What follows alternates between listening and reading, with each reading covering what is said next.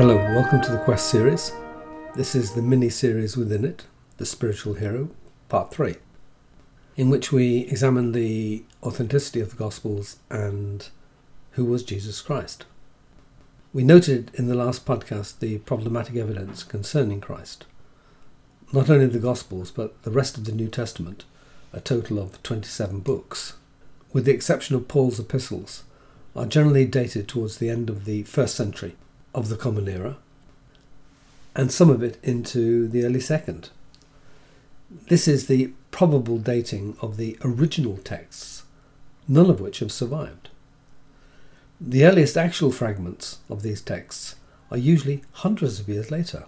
That is, the books we have are copies of copies of copies. The New Testament itself was a selected compilation out of thousands of possible texts, that is, copies, and was only first put together as a complete book in the 4th century. The New Testament, unlike the Ten Commandments of the Old Testament, did not descend in a prophet's hand from the mountain, where it was dictated by God.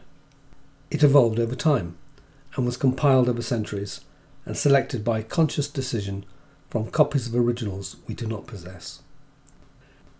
Let us not forget that even if we had a text written at the time of Christ, or very shortly after it, we would still have the problem of its authenticity, as well as its veracity, since it might equally well have become infused with mythological fantasies.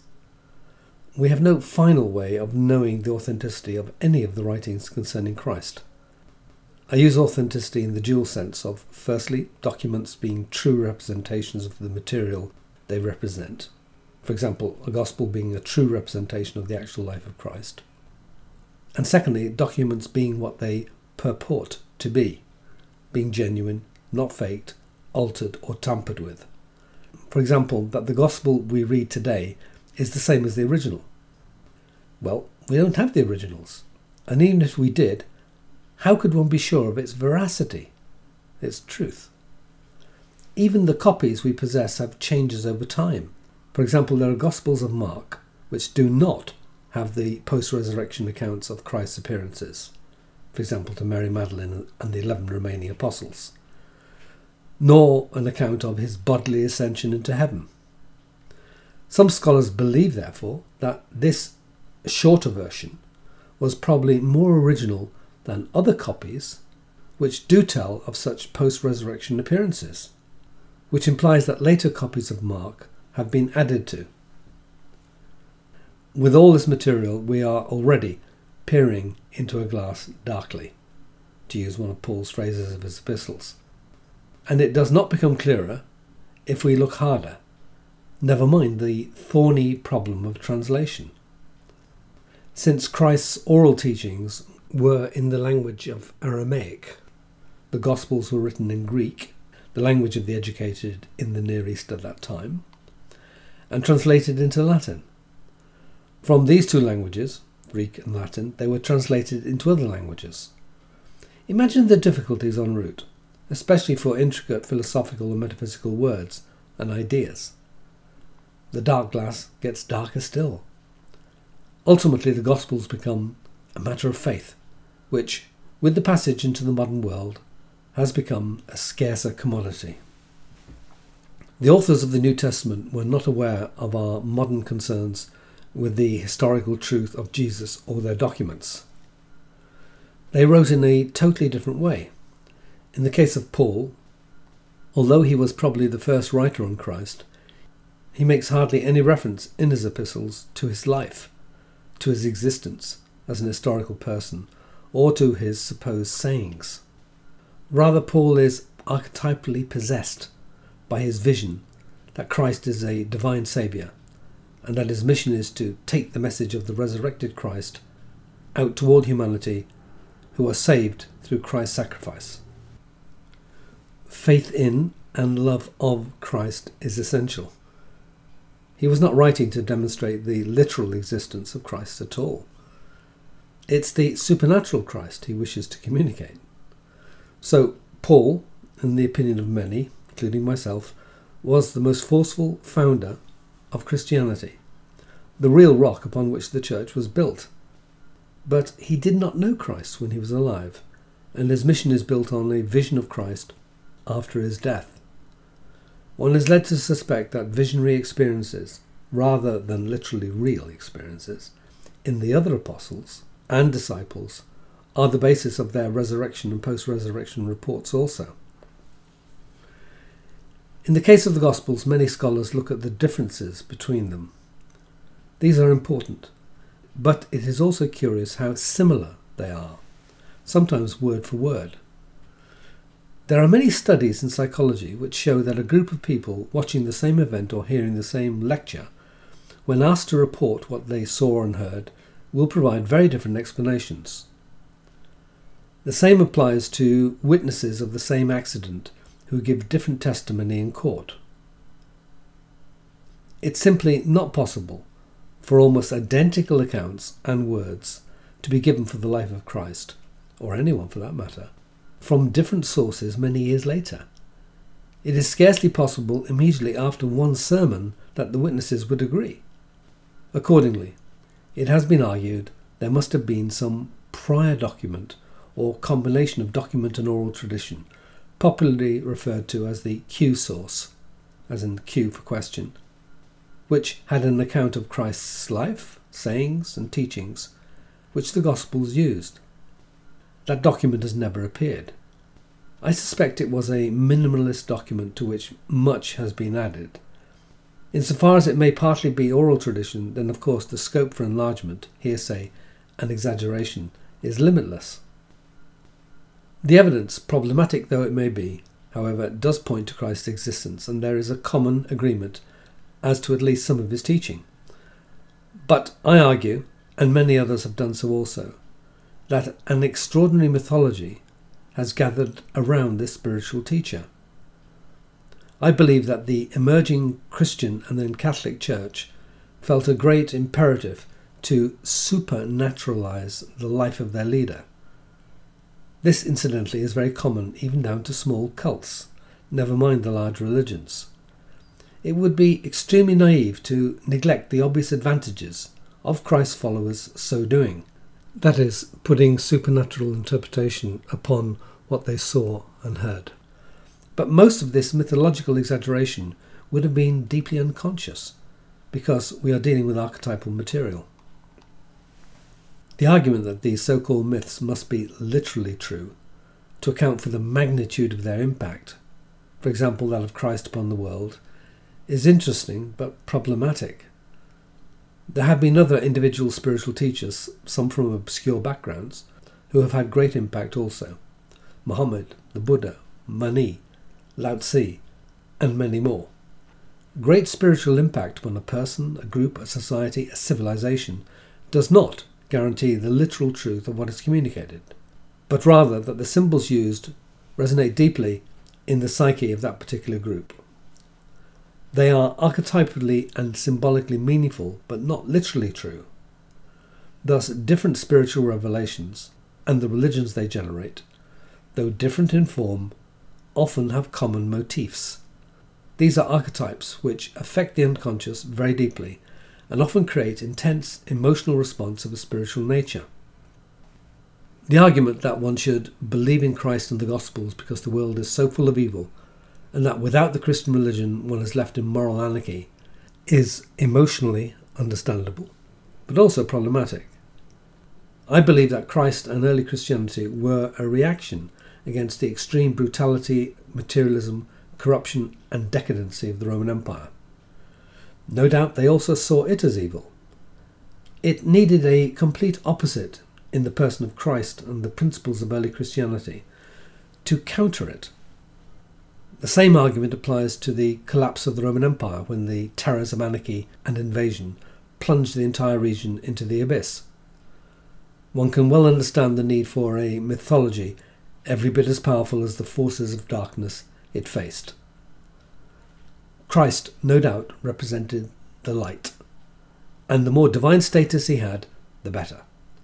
And there is a very strong and special force around the Christ image, which provides light and stability when faced with tremendous inner and outer darkness and evil.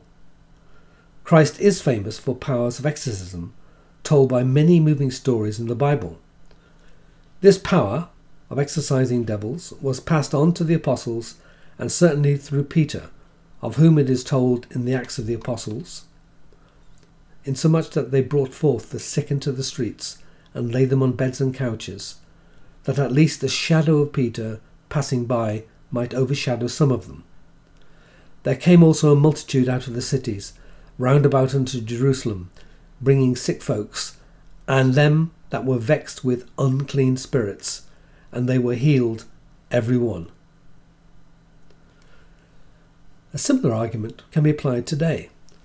As the Western world experiences increased political conflict, military threat, moral anarchy, decadence, economic stagnation, or collapse of its economic system, some similarities here to the decline of the Roman Empire, then we can expect a need to arise for Christ once again. He does, after all, have a habit of rising from the dead. He did promise a second coming. However, I expect that other parts of the world experiencing similar troubles will have reappearances of their own spiritual heroes, which in any culture are particular variations of an underlying archetype.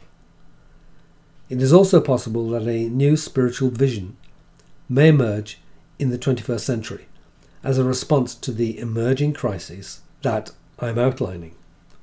But I expect that it too will have its key elements emerge from an archetypal core.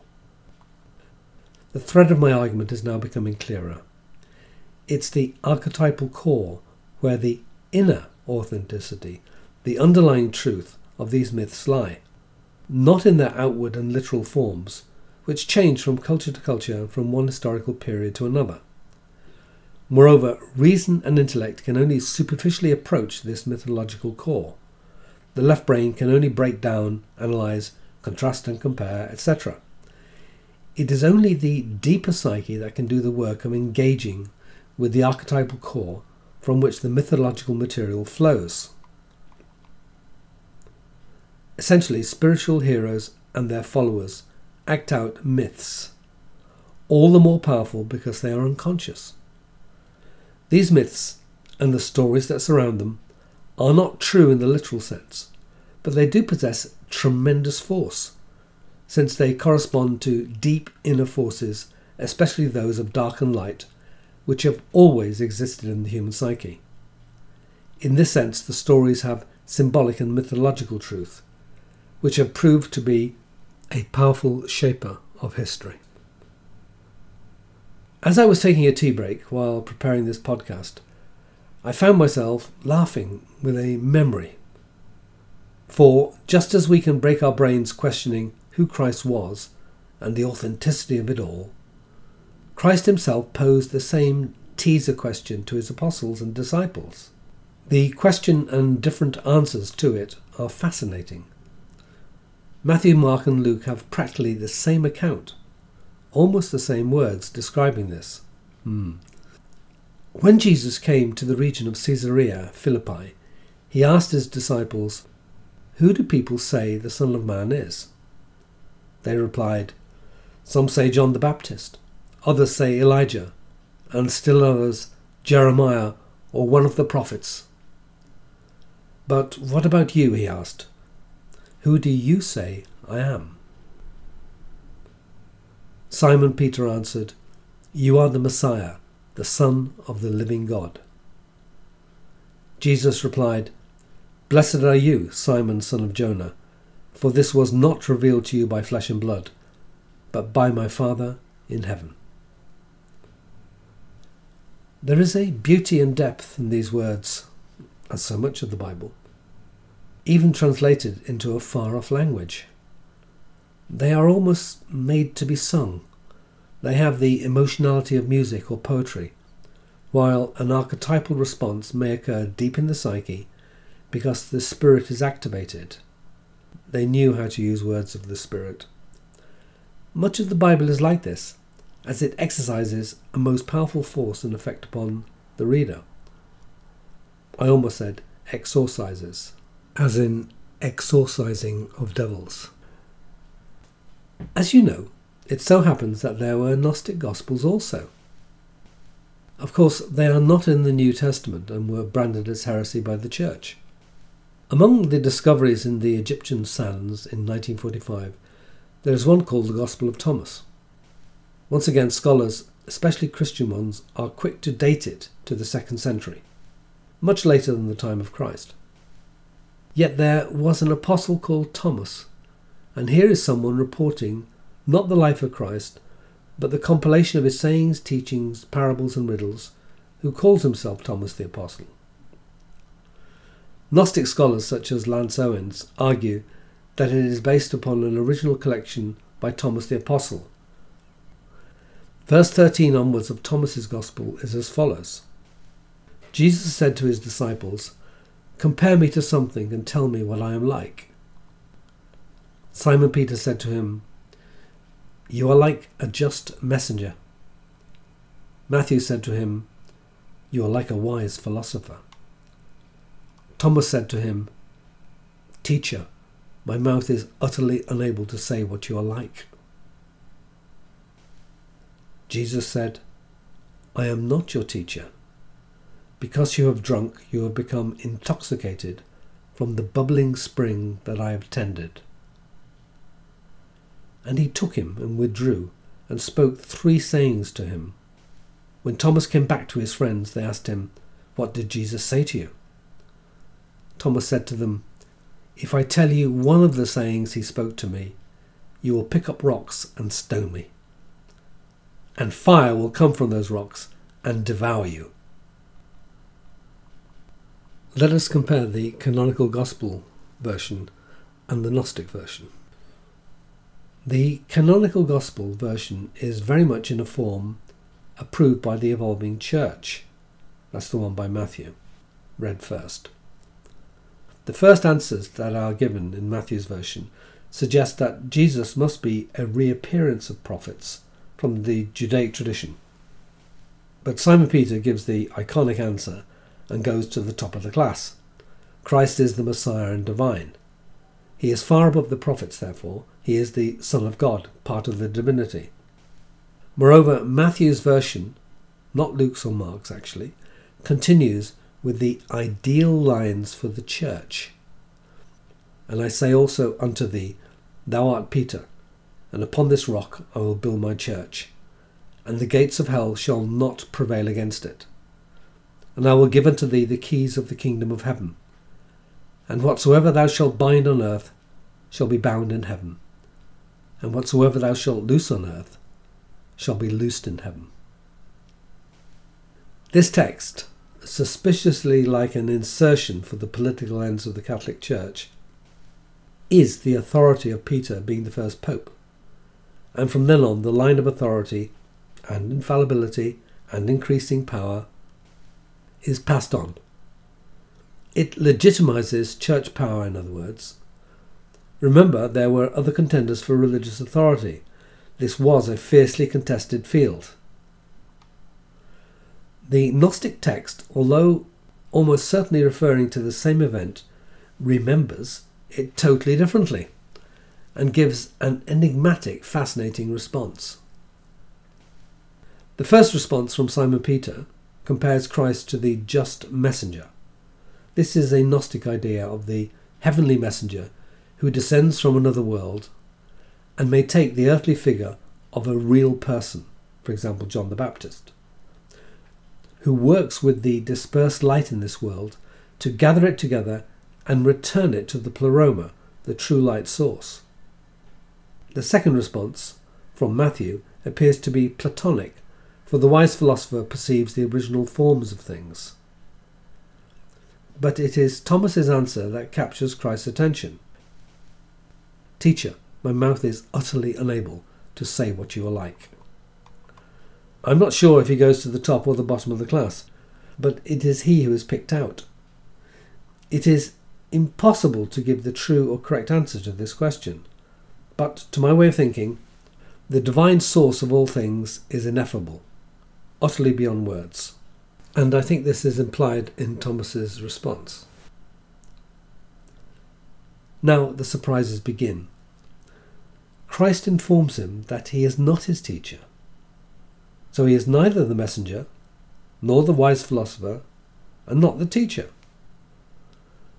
I'm sure that no matter what was suggested, even if it was that he was the Messiah, Christ would have denied that also, in this Gnostic version. Here, he is not playing at being God. He uses a metaphor to describe this.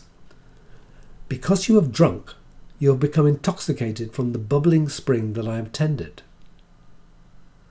Christ recognizes that Thomas is intoxicated, that is, in a state of spiritual ecstasy. But instead of taking the higher divine position, I am God, he seems to be communicating that he too is drinking from the same spiritual source.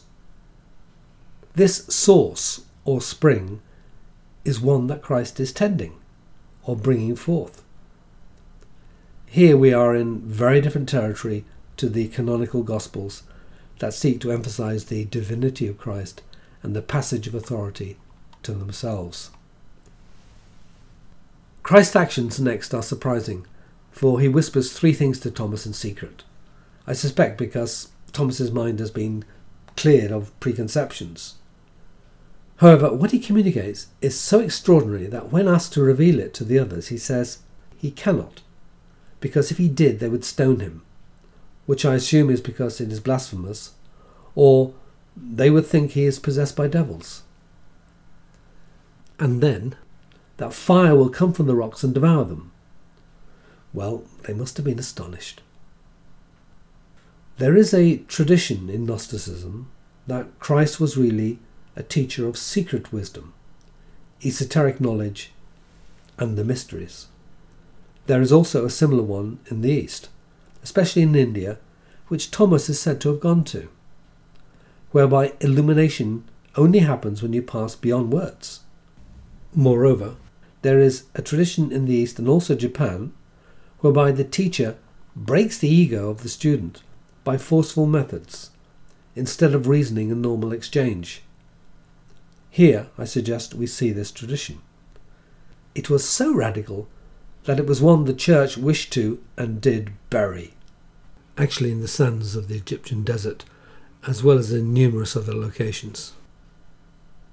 If we want to get just a flavour of what was whispered, perhaps the rest of the Gospel of Thomas will give us hints. For example, Jesus said, "Whoever drinks from my mouth will become like me. I myself shall become that person, and the hidden things will be revealed to him." And his disciples said to him, "When will the kingdom come?" It will not come by watching for it. It will not be said, "Look here" or "Look there." Rather, the Father's kingdom is spread out upon the earth, and people see it not.